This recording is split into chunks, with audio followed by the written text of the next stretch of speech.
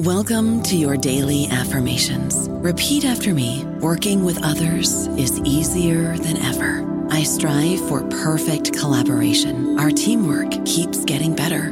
Yeah, affirmations are great, but Monday.com can really get you the teamwork you desire. Work together easily and share files, updates, data, and just about anything you want all in one platform.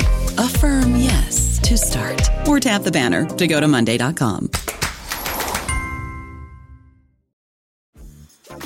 Dreaming of a better sleep? Tossing and turning is not your destiny. And Ollie is here to help.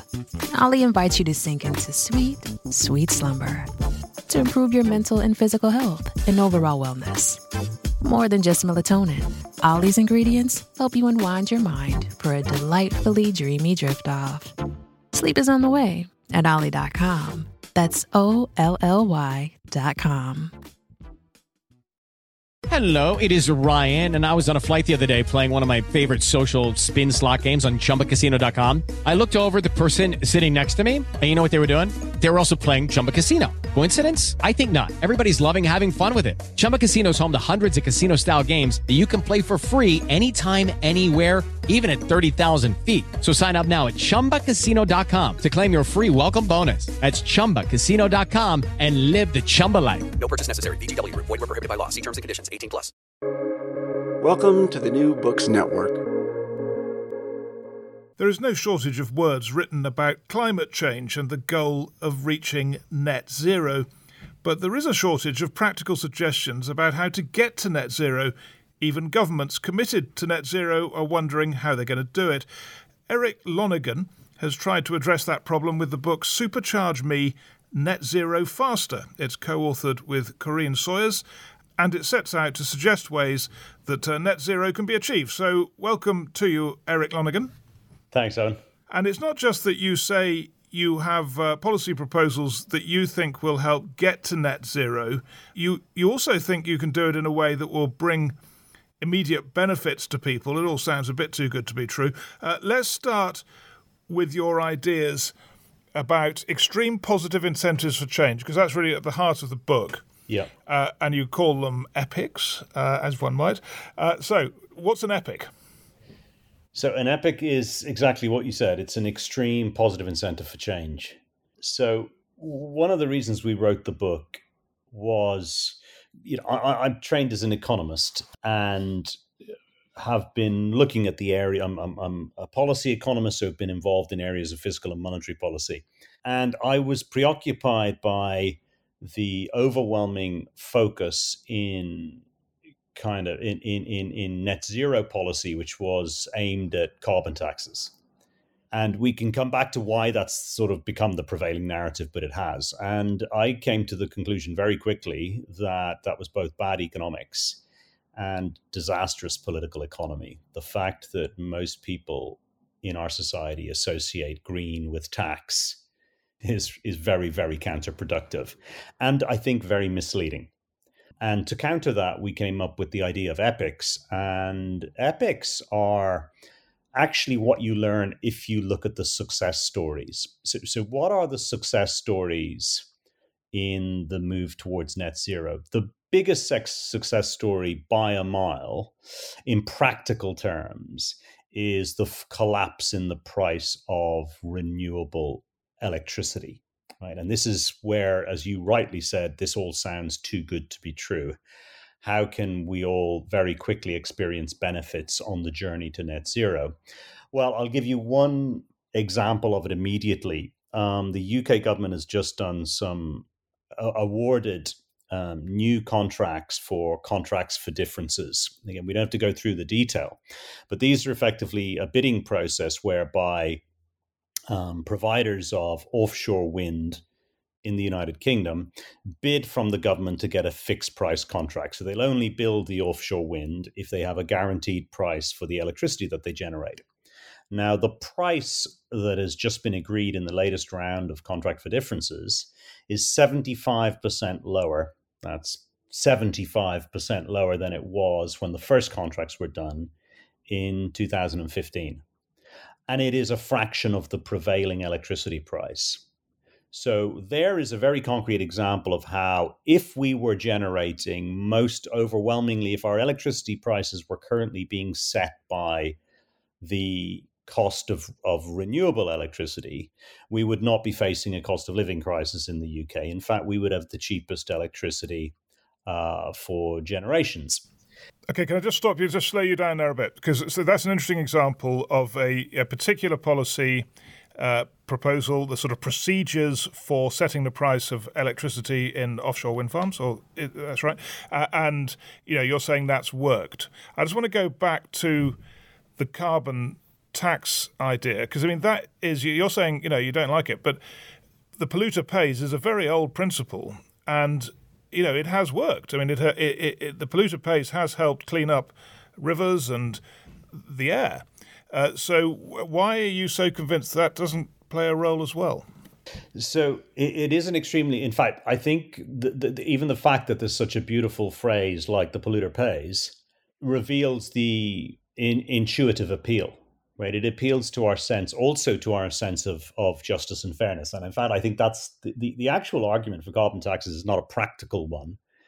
It's really an ethical one, which says, well, the person who's creating the pollution should be paying for it, which seems like a very reasonable ethical stance to take.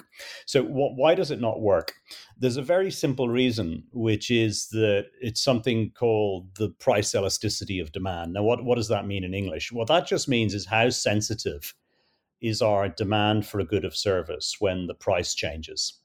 And it is a structural feature of most carbon-intensive activities that demand is not very price elastic at all. In other words, if you increase the price very significantly, people don't change their behavior because for some reason they need to continue. They don't seem to be able to switch into something else.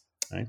And that's why what on the face of it seems like a very good idea, you can entirely understand how all these economists sat down and they went, this is pollution. Pollution is an externality. The right way to deal with an externality is to tax it. So we need to just get the carbon tax right and everything will work out perfectly. The problem with that model is it doesn't focus on what we want to do, which is collapse the demand for carbon intensive activities. Now, let me give you a really simple example, which kind of makes this very clear. The history of carbon taxes has actually been to raise revenue precisely because demand is price inelastic. So if you look at the US federal interstate network, so the funding of the federal road network in the United States was actually partially funded, if not entirely funded, by petrol taxes. Why is that?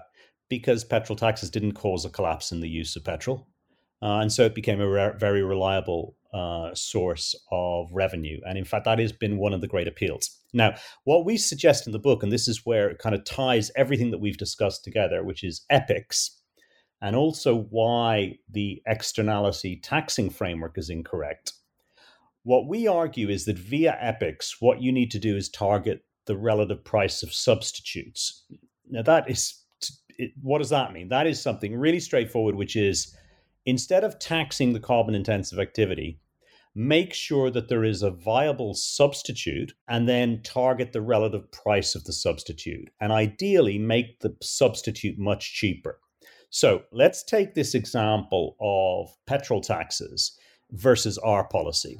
The United Kingdom has pursued the carbon tax approach, right? Which is we have the highest tax rate amongst the OECD, I believe, on petrol duty. Right? So very, very high petrol taxes. We have one of the lowest rates of electric vehicle penetration, right? Because most people have already bought their car.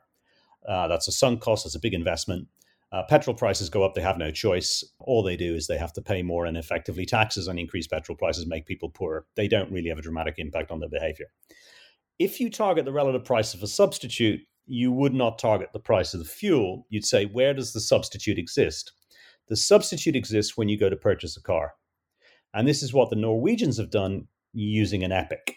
So what the Norwegians have done is, let's target the substitute because that is price elastic. Most people really don't care if they go to buy a new car, whether it's an electric vehicle or a fossil fuel vehicle. They're going to be pretty much indifferent between the two. What's happened in Norway is the list price. You go into a car dealership, the electric vehicle is cheaper, And they have something called the 50% rule, which is an epic, which means you pay 50% less tax. Toll roads are 50% lower. They've just tried to make an extreme positive incentive. Lo and behold, Norway is the most highest penetration rate of electric vehicles in the developed world. As much as 95% of vehicle sales are electric. And of course, by definition, of course, you have to have a good charging infrastructure because you want to make it pretty much a perfect substitute.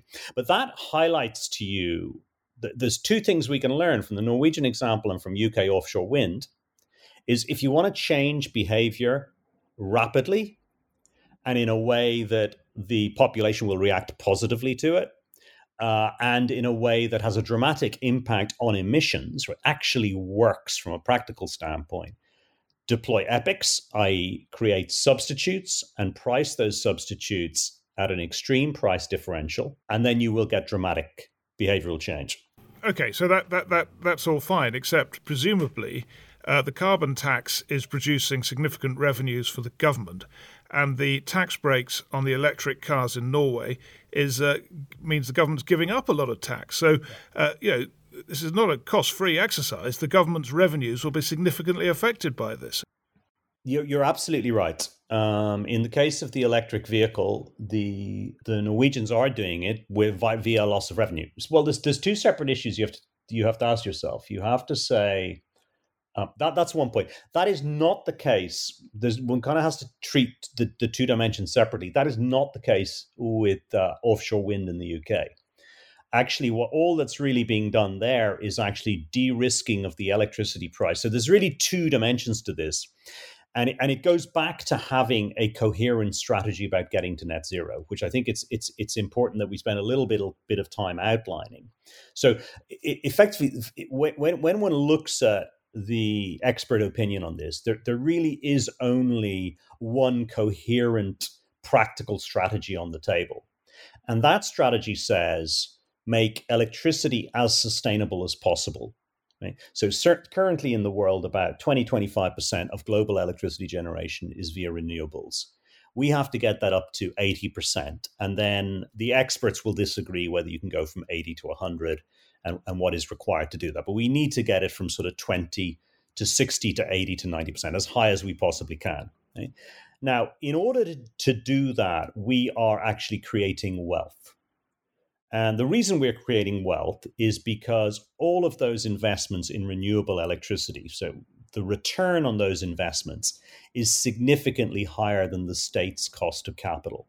Right? So if you take the UK as an example, the UK can borrow for 10 years at a fixed rate of interest of 2%. And if you look at the return, for example, on those offshore wind at lower than prevailing electricity, at a fraction of prevailing electricity prices, those investors in offshore wind are still expecting to make 6 to 8% returns. Now, that is actually wealth creating. If I can borrow at 2 and generate a 6 to 8% return, I'm actually creating wealth. So at the moment, when it comes to the capital investment, we're kind of committing two crimes. First of all, we're destroying the planet for future generations.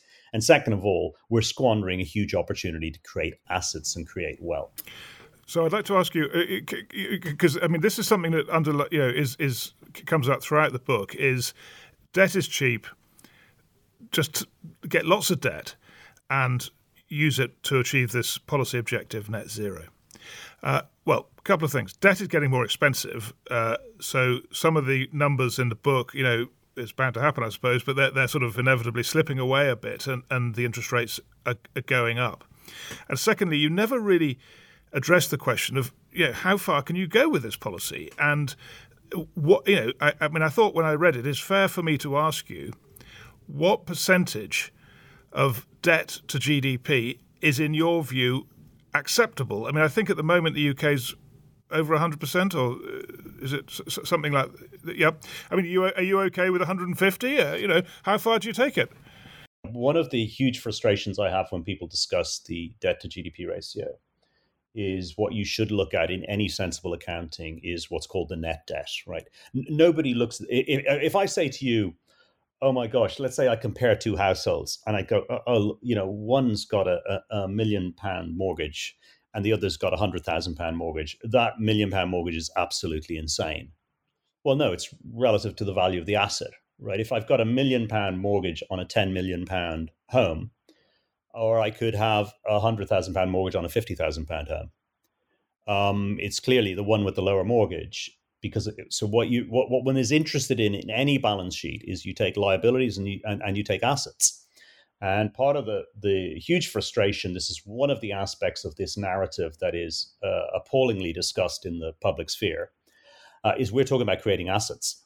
So when I suggest in the book, when we argue that the government should borrow, it is precisely for for creation of capital assets, so you are squandering wealth. So the point is that if you borrow at 2 and you invest in an asset that generates 7, what that actually tells you is on a 20-year view, you would actually be able to repay your debt and have your asset. So you're actually giving up an opportunity for wealth creation. It's completely different to borrowing on the credit card and, going on a bender, on the Costa del Sol, right? I mean, or very, very different, for example, to having to borrow during COVID and support people whilst they stay at home, necessary though that was. There's a huge difference between borrowing to buy assets. So one should always look at the net debt of the state. And in fact, that is also why the numbers you quoted on the UK, although true in terms of gross debt, are very misleading in terms of net debt, because about a third of that is in fact owned by the Bank of England, which is the government. So that the actual net debt of the United Kingdom is closer to 60 or 70%. So you feel that the UK could take on much more debt. I mean, let me just put to you what I'm sure a market economist would say is, right, fine. If you can borrow money at 2% and you can make 6%, I don't know if that's enough to tempt one of the major corporations, probably is, why would you need the government to do it? I mean, if it's so attractive, the private sector would do this. Which is exactly what's happening. So if you look at the case of offshore wind in the UK, the question we should be asking ourselves is, does it make sense when we as a state can borrow at 2 that the private sector is making 6 or 8%? Wouldn't it be more astute for us to reduce that required rate of return to 4%, say, and increase the capacity by a third or double the capacity, and accelerate the decommissioning of the polluting and carbon intensive assets within electricity generation? Do you see what I mean? So you're absolutely right. The reality at the moment is that the private sector is generating a 6 to 8% return, producing electricity at a fraction of current electricity prices. And if we wanted to, we could further reduce their cost of capital, and which either means we could get them to build more or reduce the price of electricity. Like that's the kind of madness of the current situation. Okay, but that's not. I mean, I think you're saying there, why doesn't the government do it? Because it can borrow cheaply and it's not got such a profit motive, right? Well, can I just clarify one point? I'm not necessarily saying the government needs to do it. I actually think that totally depends on which geography you're looking at. So, like the French government seems to do it quite efficiently. The South African government seems to do it very inefficiently, right? If I look at the utility, and if I look at the French state-owned electricity utility, currently has pretty much the lowest electricity prices in Europe, and that kind of they seem to have the institutional structure. If you look at a country like South Africa, the state-owned utility is resulting actually in disastrous domestic electricity policies. So I'm not advocating that the state does it, but I am advocating broadly that the developed world use the state's balance sheet. Now, you can do that and make money as a state because you can charge a premium for using your balance sheet. But there should be a public policy question here about, for example, effectively, we are doing that with offshore wind in the UK because we're de-risking the electricity price for the private sector by giving them a fixed price contract. Their required rate of return is way, way lower. So that's a really smart policy. But we could go even further than that, for example, and say, well, we'll also provide you, say, loan guarantees, or we'll set up a state fund and provide you with cheaper equity so you don't have to make 6 or 8% returns. We think this is because of the external benefits associated with having renewable electricity. We'd rather you did this at a 4% return. Okay, well, I did want to spend some time on this debt thing because it's important for your book. It's an important argument you make, and obviously it's controversial, and it's a subject of, well, I mean, at the moment the Conservative Party in the UK is having a leadership election where precisely these issues are being discussed every day. How much debt, how much unfunded tax cuts can you have? There are lots of desirable policy outcomes: defence, welfare, education.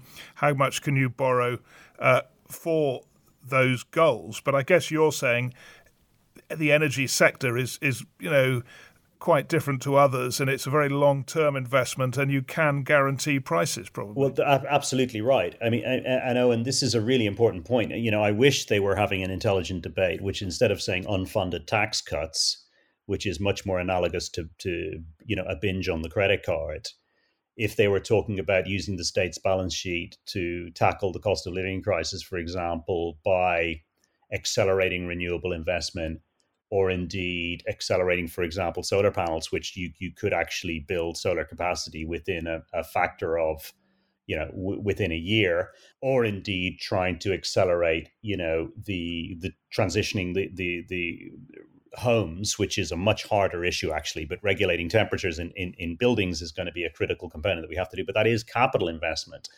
There are a lot of intelligent policies that could be funded effectively along those lines. But I think the key distinction that I really want to make here, and apologies if I haven't made it very clearly, is if you borrow for assets, if you take out a mortgage, increase your mortgage and build an extension that improves the value of your property, that should not just be perceived as an increase in debt.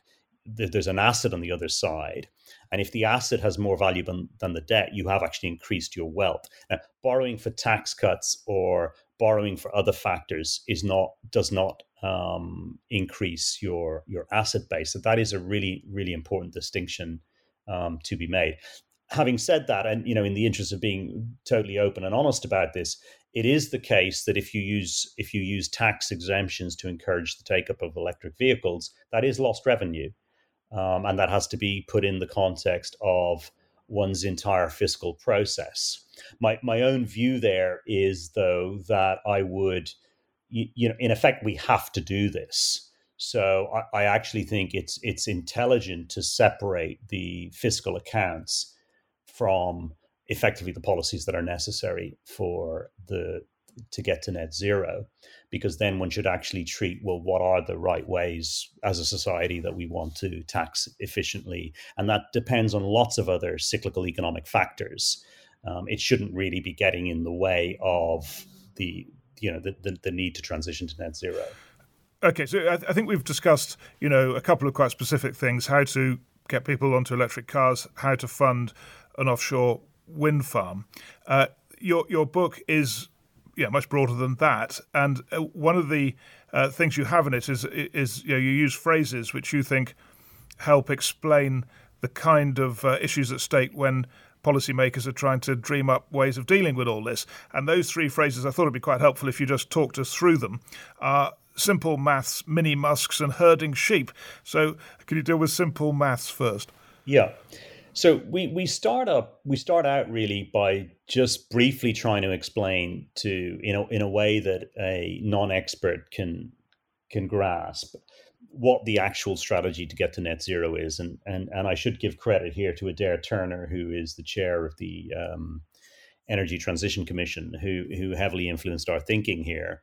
And this is essentially the idea that if we make electricity generation as close to 100% renewables, and we effectively electrify our homes, in other words, make heating and cooling of our homes electricity-based, we make transport electricity-based, and we make, using existing technology, manufacturing electricity-based. So that simple policy of renewable electricity and then electrify everything that we do, that would reduce emissions by 75%. So that is the kind of mission critical. And the idea of simple maths is that most of that, because we already have the technology, we think we can really combine using the policy ideas that you and I have just discussed. So you can solve that either with EPICs or by using the state's balance sheet, specifically in the electricity sector. So these extreme positive incentives, if you make the green option cheaper in each sector, and you get the capital infrastructure right in electricity generation, that would result in a collapse of something like 70-75% of our emissions. Now, we call that simple maths because effectively that's just really a policy choice. We can do that now with existing technology. There'll be elements where it's wealth creating. So in the capital infrastructure of electricity generation, there will be areas where it has a fiscal cost, which is in the extreme incentives that need either subsidies or tax exemptions. But you could also, once you've got a substitute, you can also increase taxes. So I've no qualms in saying let's increase the tax on the petrol vehicle at the same time as I make the electric vehicle tax exempt. And you could do that across the board. You could do that with, if you want to get people to, eat plant-based burgers where there's a substitute versus the meat burger. My view is really simple. Just make the plant-based burger 30% cheaper. So rig the taxation, raise the tax on one, cut the tax on the other. So when you go into Burger King, the Impossible Burger is 30% cheaper. If everything we know about human behavioral change, that's our best chance of getting it to work. The idea that, the moral argument is suddenly going to get the whole world to wake up and become vegan is totally and utterly implausible. So that's simple maths. So simple maths is arguably 70-75% of the problem. Right. And so just to clarify, just to sort of emphasize what you're saying, the simple maths is using numbers, subsidies and incentives to use existing technology in existing markets to work better vis-a-vis net zero. That's exactly right. So extreme positive incentives, altering the cost of capital, we can do those to effectively make electricity generation 80% plus renewable, to electrify homes, to electrify transport, and to electrify manufacturing under existing technology. Yeah. Next up, mini-musks. So mini-musks are where we need new technologies. So there are sectors and areas where we have really big problems, and they are non-trivial sectors. So probably the two most striking examples are cement and air travel. Now, I have to say, I'm very loath to say technologies don't exist, because what I have learned even since writing the book is anybody who tells you a technology doesn't exist for something probably doesn't know about all of the new technologies that are emerging from one day to the next, right? And it is quite astonishing. And I think that is one of the dimensions that I must say that does make me optimistic. So I'm not at all convinced, for example, that the technology doesn't exist in cement. All I know is that there isn't one that is currently being scaled. But I suspect if I did sufficient research, I'm going to find that there are technologies emerging very quickly. But really what we're saying is there are big areas where there isn't an obvious current technology that is dominant. And cement and air travel are two big sectors. Cement in particular, cement is maybe 7 or 8% of global emissions. It might even be increasing as a share of emissions. So it's analogous to a sizable country, and we need to do something about it. And that is somewhere where the private sector, the public sector needs to throw large amounts of capital for innovation. And so that's the kind of mini-Musk category. We don't necessarily want everybody to be megalomaniac Elon varieties, but we do need lots of entrepreneurial and scientific innovation. I don't know about you, but I'm very busy and I don't have a lot of time to cook. That's why I subscribe to Factor. Eating better is easy with Factor's delicious, ready-to-eat meals. Every fresh, never frozen meal is chef-crafted, dietitian approved, and ready to go in just 2 minutes. You'll have over 35 different options to choose from every week, including Calorie Smart, Protein Plus, and Keto. These are 2-minute meals. Factor meals are ready to eat and heat, so there's no prepping, cooking, or cleanup needed. They're flexible for your schedule. Get as much or as little as you need by choosing your meals every week. Factor is the perfect solution if you're looking for fast, premium options with no cooking required. Sign up and save. We've done the math, and this is important. Factor is less expensive than takeout, and every meal is dietitian approved to be nutritious and delicious. Head to factormeals.com/NBN50 and use code NBN50 to get 50% off. That's code NBN50 at factormeals.com/NBN50. shipstation.com/NBN50 to get 50% off. Shipping can make or break a sale, so optimize how you ship your orders with ShipStation. They make it easy to automate and manage orders no matter how big your business grows. And they might even be able to help reduce shipping and warehouse costs. So optimize and keep up your momentum for growth with ShipStation. Sign up for your free 60-day trial now at shipstation.com and use the code POD. That's shipstation.com with the code POD. But from what you're saying, there's nothing particularly you can do in policy terms to encourage that. It's just a question of the universities and the R&D departments of companies coming up with technological advance. I think, I would say there's extraordinary technological advance. There is a kind of, I think, in financial markets, a kind of bubble in these technologies and capital being thrown at these technologies. But as a society, we benefit from that. So I think the private sector is also doing a huge amount of bubble-financed R&D in these areas. The government has a role in scaling them and in tackling vested interests. So I would be deeply concerned, for example, about the cement industry, where it is my understanding that there are competing technologies, but they are being excluded, and they're excluded in part by regulation and by regulatory capture. So when we talk about the losers, in the book we outlined, there are big losers from the path to net zero that we've described, and they're kind of obvious. They're effectively the owners of existing fossil fuel assets.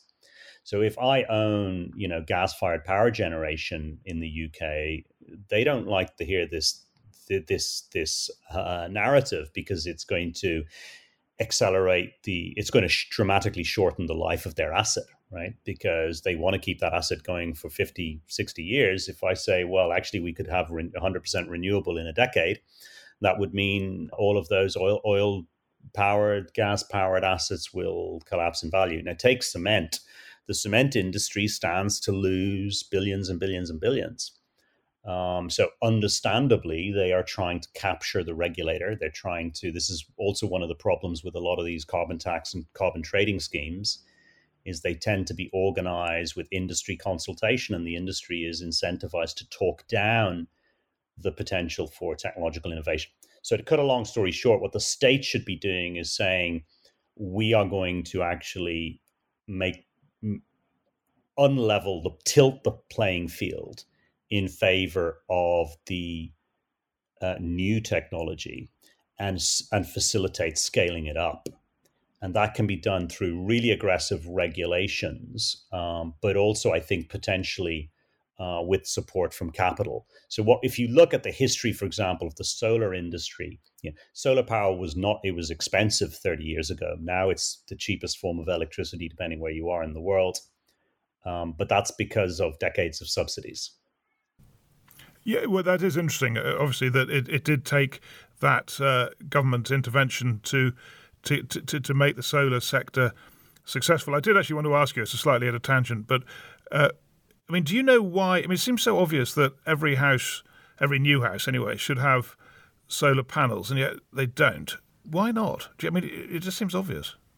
I agree. And I think here's an area where, you mentioned, for example, clean air and pollution. What I would say to you is I actually think if you look at the history of it, taxes have played a relatively small role. Its dominant role is regulation. For example, if you look at the auto industry in terms of emissions, that's almost entirely due to regulations. And I couldn't agree with you more. We should be, the entire, whether it's commercial real estate, office buildings, or it's new homes, they should all be fully electric and, absolutely using whatever technology is most cost effective. You mentioned solar, absolutely, or whether it's heat pumps, absolutely. And I think a lot of that can be done via regulation, because again, if you think about it, this is one of the things we try to talk about in the book as well, is about just being realistic about human behavior. It's really, really difficult to get people to go through huge inconvenience if they're either purchasing a property or they have an existing property. You could imagine, maybe a retired couple, and then, are they going to be able to insulate by putting in second walls? Or these things are, particularly with a very diverse housing stock, creates huge inconvenience for people. You have to make things. This is why we advocate EPICs, extreme positive incentive, minimize inconvenience. So it does require clever policies along the lines that you're describing. Yeah, but when you think about, let's say, solar panels on new homes and new offices and new commercial buildings, I mean, which would not be a big percentage of the value of the asset. So, I mean, quite easy to do. Why? You must have thought about why that hasn't happened. So is that regulatory capture by house builders and other builders? It's a mix. It's very interesting when people say to me an awful lot of the time, why isn't this stuff happening? The curious thing is you find it is happening in some places and it isn't happening in others. And sometimes there are good logical reasons and there is regulatory capture. An awful lot of the time, it's a failure of the mind. And again, this is something we come back to time and time again in the book. I think a lot of this is a failure of understanding narrative. And very often people actually haven't thought of doing these things. I mean, so very interesting. I was just in South Africa, which is a very interesting case study, and poses some enormous challenges in terms of how a country like South Africa transitions. Now, there you have a state-owned electricity utility that is failing to deliver consistent power generation, not to mention failing hugely to transition off carbon-intensive electricity generation. But the private sector there, actually, most of the buildings are being recommissioned in many, for example, in Cape Town, with solar panels. And that's where they have an incentive to do it. But you then get into the conflicts of interest, and this is where actually the state-owned utility is charging the private sector for the installation of solar panels because they don't want to have the loss of revenue. Right. So there's bound to be complex. Yeah, there are going to be winners and losers, and that creates problems. So behaviour change you've already talked about, because we've done our simple maths, our mini musks, and this is now herding sheep, which is behaviour change. And you've made the point already, herding sheep is difficult. Absolutely. If some people take offence at this because they think it sounds patronising or that we're advocating, like policies that I really don't like, which I do find quite patronising, these sort of ideas of nudging people and things I don't particularly like. I consider myself to be a sheep, right, in the sense that I think one's just realism about human behavior. Most people will only change their behavior if they have an extreme financial incentive to do so, if other people are doing it, or if the product is far superior.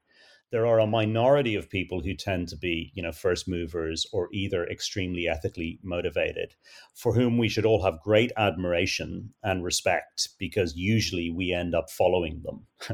So in the book, we kind of are big advocates of the role of minorities who are at the cutting edge of social change, but we just don't think policymakers should be relying on it. And that's really the herding sheep is areas like, people's ultimately comes back to kind of changing attitudes of consumer behavior, whether that's our diet, whether that's, fast fashion, whether that's air travel.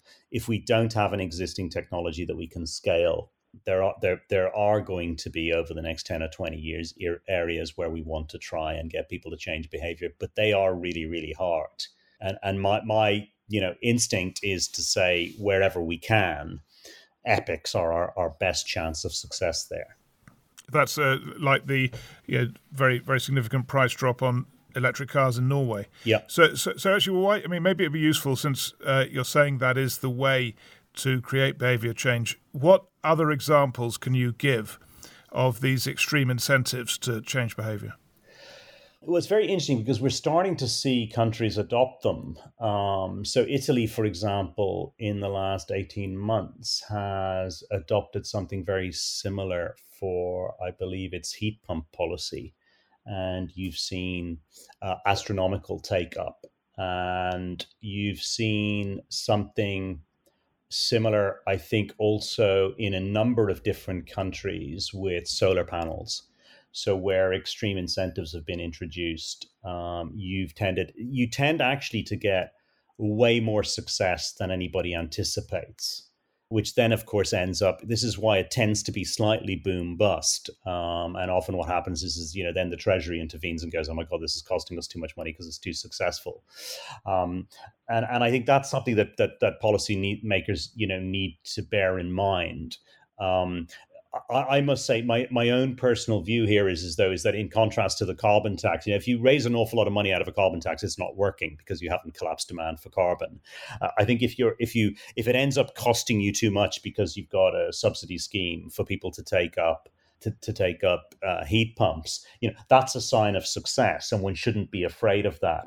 Now, again, I think there can be a lot of panic here about the sort of fiscal position, but I would still say if you look at aggregate fiscal accounts, no government has run into fiscal trouble because their incentive scheme for solar panels has been too successful.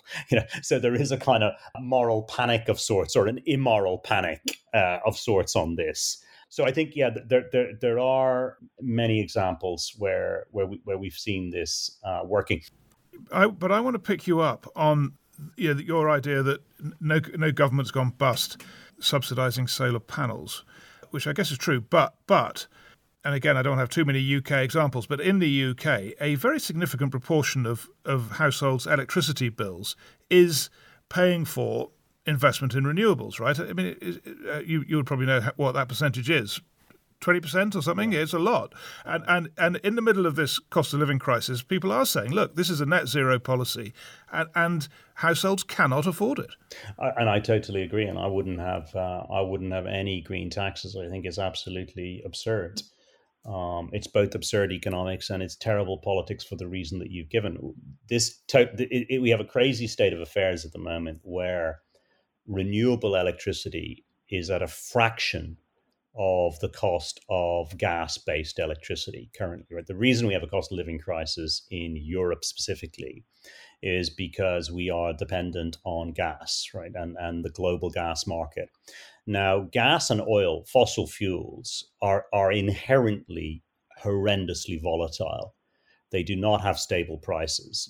These prices collapsed during the pandemic, and now they have gone through the roof, right? So, and it is madness that we have an electricity system which is one of our essential inputs to everything that we do as individuals, as businesses.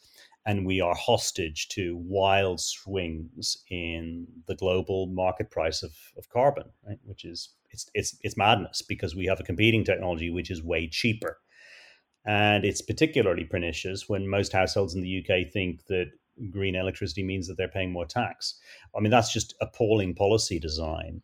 If we had what we should be doing is say we're going to dramatically increase the rate of renewable investment.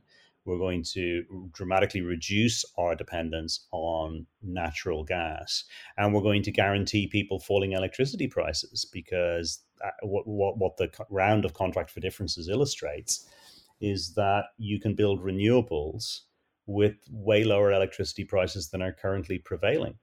So if we did not have gas is the marginal price, effectively because the electricity generated by wind and solar are close to free. Okay? The price of electricity is determined by the suppliers that are fueling it with gas. So we are hostage to the gas price because we are fossil fuel dependent. This series tries to look at the future, and this one is the future of net zero. And there are, many people who think it's just unobtainable, and it'd be much more sensible to go for something close to net zero rather than the absolute objective of net zero, and that in any event it is going to be hugely expensive. So how do you actually see it in terms of the real world, and is it going to happen? You've got your proposals, you've got your ideas about how to help get there. But if I said, the US, China, East Asia maybe, South Asia, how likely is it that net zero will be achieved in, our children's lifetime? So I try to avoid not wanting to be unhelpful. The question I always ask, it's a bit like when people say, degrowth, for example, is a very popular idea at the moment. Do we have to shrink our economies in order to make them sustainable? And I always come down with a question like that is, would the answer change my policies? And it's very clear to me that that ultimately the answer to your question is a probability. So I got to say there's a 60% probability we won't, or there's a 50% probably we will. I don't know what that probability is. It's a probability. But all that I really care about is what should I do differently? And it seems to me at the moment, the step one in the path to net zero is make electricity sustainable and renewable. And given the appalling cost of living crisis globally due to high price of gas and oil, and the fact that they are controlled by, as we say in the book, the thugocracies, the theocracies, and the 1%, I can see absolutely no reason why I wouldn't accelerate my transition to renewable electricity generation. I think once you do that, electric vehicles, electric transport are cheaper. Actually, the 75 to 75% of emissions that we can collapse can be done where 99% of the global community is better off. It's not always obvious to me why certain issues get caught up in culture wars. You know, why would an anti-vaxxer tend to agree with an anti-net zero person, for example? You know, they don't necessarily seem to have an awful lot in common as issues.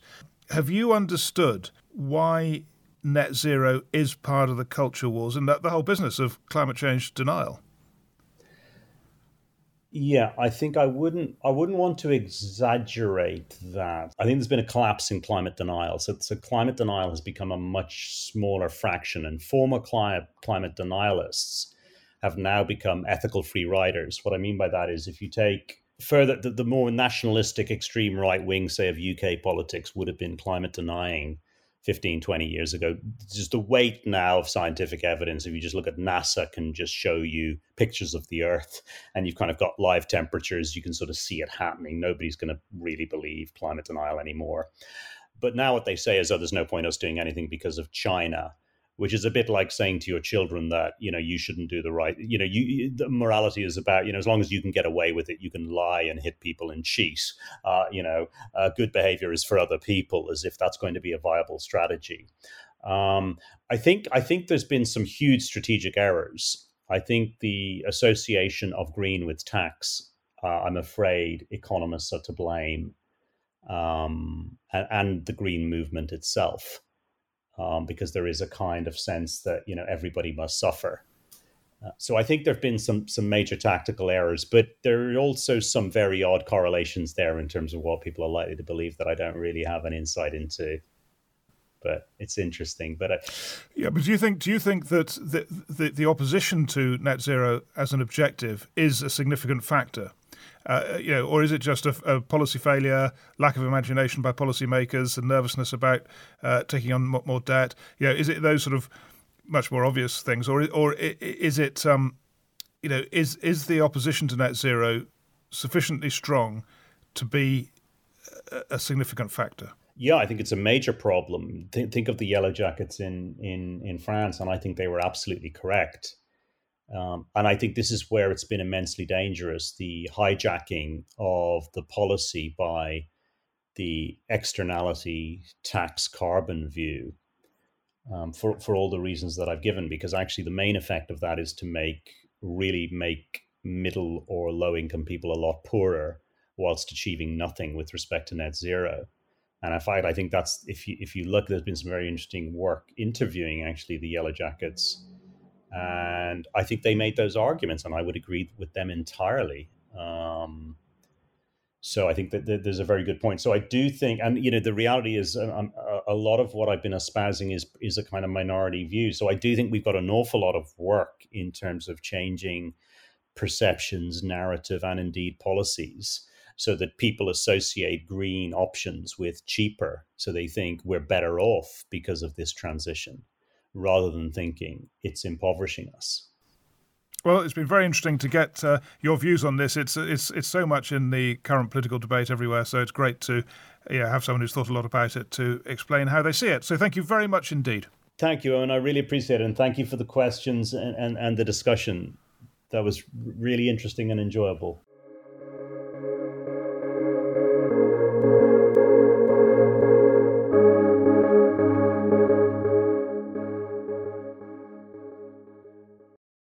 Hello, it is Ryan, and I was on a flight the other day playing one of my favorite social spin slot games on ChumbaCasino.com. I looked over at the person sitting next to me, and you know what they were doing? They were also playing Chumba Casino. Coincidence? I think not. Everybody's loving having fun with it. Chumba Casino is home to hundreds of casino-style games that you can play for free anytime, anywhere, even at 30,000 feet. So sign up now at ChumbaCasino.com to claim your free welcome bonus. That's ChumbaCasino.com and live the Chumba life. No purchase necessary. VGW. Void where prohibited by law. See terms and conditions. 18+.